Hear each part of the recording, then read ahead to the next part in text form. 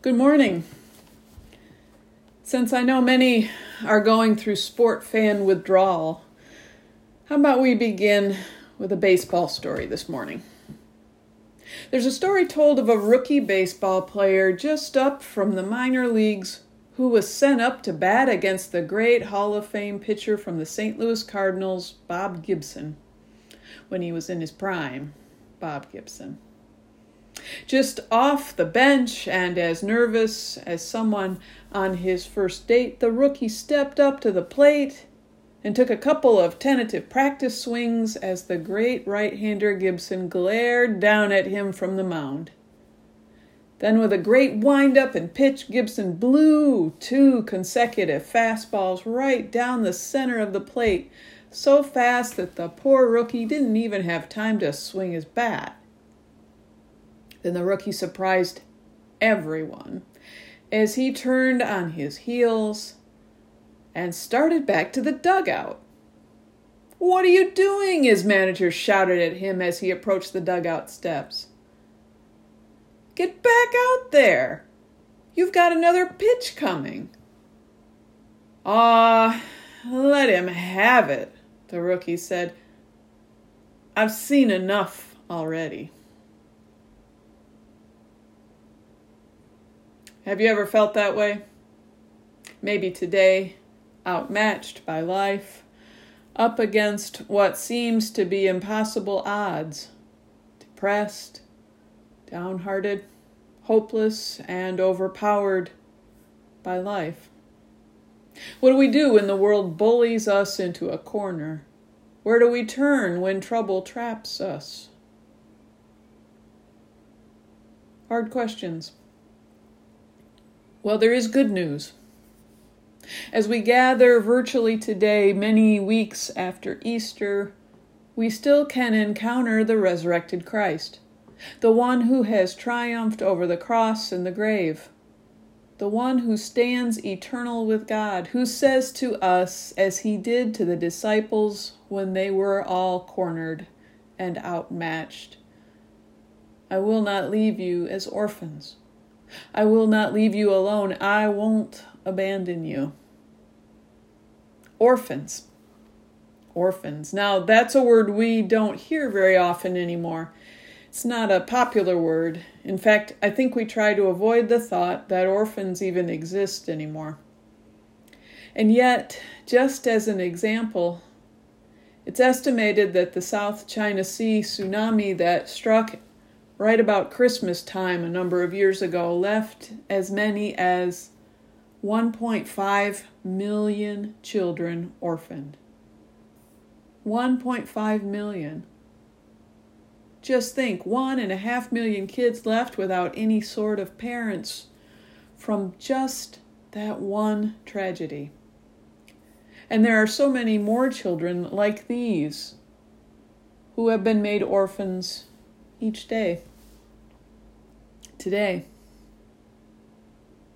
And we know that it isn't just children without parents who are orphans. There are countless others who feel abandoned, who feel alone without help, who are left without guidance or comfort, who feel like orphans as well. We consider folks like the 55-year-old factory worker who was laid off recently when the plant closed, leaving him no prospect of another job. Feeling weary to consider retraining without skills that can be retooled, he feels alone. Unemployed and living off pension funds that will soon run out, who is there to say to him, "I will not leave you orphaned. I will not abandon you"? Or how about the 80-year-old alone at home after 50-plus years of marriage? Her spouse now passed on to glory.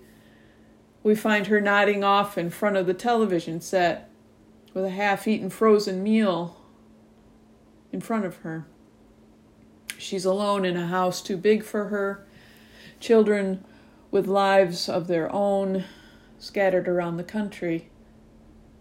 Who is there to say to her, "I will not leave you orphaned"? Or it may be the teenager who's different from the rest, or the man or woman whose spouse has left them, the business person whose business is in danger due to the pandemic, or the parent whose child has suddenly left home. Or it could be you or any of the countless others in the world around us in this pandemic who feel alone and with sinking hope and without direction. Maybe you feel like that rookie facing Bob Gibson. I've seen enough already. To them and to us, there is good news this morning. There is someone who is here to say, I will not leave you as orphans.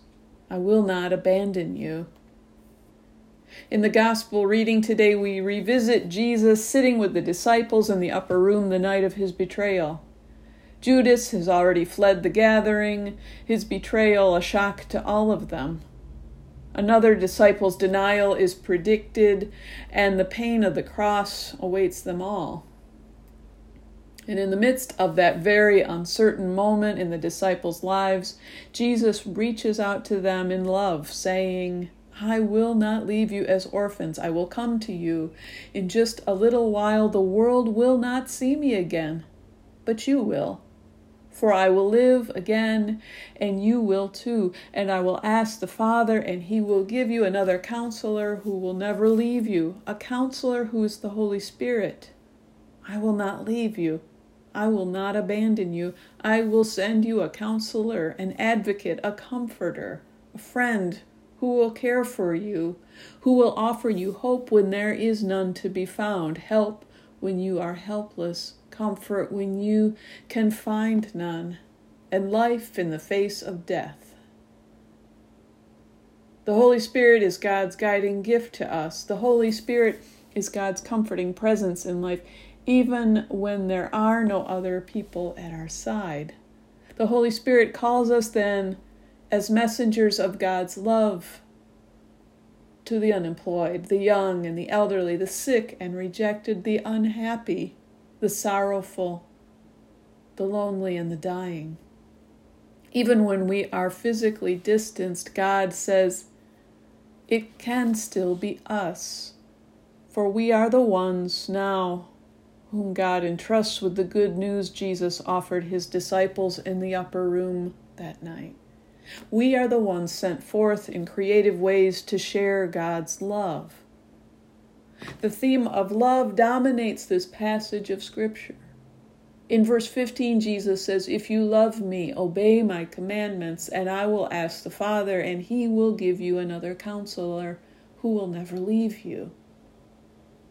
In Jesus' great love for us, he promises us one whose presence will always be at the ready to comfort us.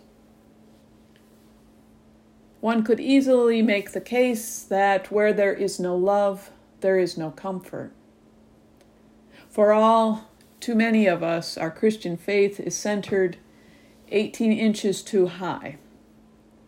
What do I mean? 18 inches is the distance between our head and our heart. This 18-inch difference between head and heart is the difference between knowing about God and knowing God. Meaning between understanding the idea of the presence of God and being open to experiencing it, and therefore experiencing it. You see, ideas are powerful things. However, an idea has no power to heal a broken heart. An idea cannot take away the pain of heartache or fill the void of a loss. An idea can bring no comfort in the face of tragedy or peace in the wake of death. An idea is no substitute for experiencing the love that Jesus was talking about. This is why Jesus says, I will not leave you as orphans. I will not abandon you. You will have my love to strengthen you, not solely my teaching. The two go hand in hand. One of the most famous of all the English poets in history was a woman by the name of Elizabeth Barrett. She was an invalid for many years. Her illness was so severe that in the end she was so weak, it was said that she could not even raise her head from her pillow. One day she was visited by a man by the name of Robert Browning, who had come to meet the author of the poetry that had inspired him so very much. After his first visit, an amazing thing happened. He left Elizabeth with such joy and happiness that she was able to lift her head. On his second visit, she sat up in bed. And legend has it that on their third visit, they decided to elope and were married. Today she is known as Elizabeth Barrett Browning, the greatest of all of the English love poets. Such is the power of love. Love has the power to heal. It has the power to make well. It has the power to lift drooping heads and fill empty hearts. Real love has the power to do all that. Love has the power to heal. It is important that we must draw near to Christ. We must learn his passion for compassion and learn his willingness to always see the other side. It's important for us to continue to see the love that exists instead of focusing solely on the ugly that the world is content to show us. And this is why we open our Bibles and talk about how we can relate or not relate to what is happening in our Bible stories. It's important for us to take personal time in devotion and prayer to give room in our heads and hearts for these messages of love and justice to sink in. It's in these stories about how Christ worked in the world that we begin to come closer to Christ. In those stories, we draw nearer to him. And in coming to him through wanting to know how he saw the world, we ourselves enter the presence of God, and that presence can help us to be well, even when we feel physically alone. God can heal the broken heart. God can fill the emptiness of loss. God can comfort the lonely and strengthen the weak. Sometimes, yes, we do feel like an orphaned child. Sometimes we feel outmatched by life. And always we have a God who loves us. A Christ who understands us, and the Holy Spirit, God's presence, to spark faith to life in us. If we open up and let that spark be kindled within us. This day, as we perhaps feel orphaned by God, orphaned by Christ, let us be reminded of Jesus' words to his disciples when they were cornered and outmatched by life. Will you pray with me? Oh God, you who came in the form of Jesus the Christ and continue on in your spirit among us. Help us as we seek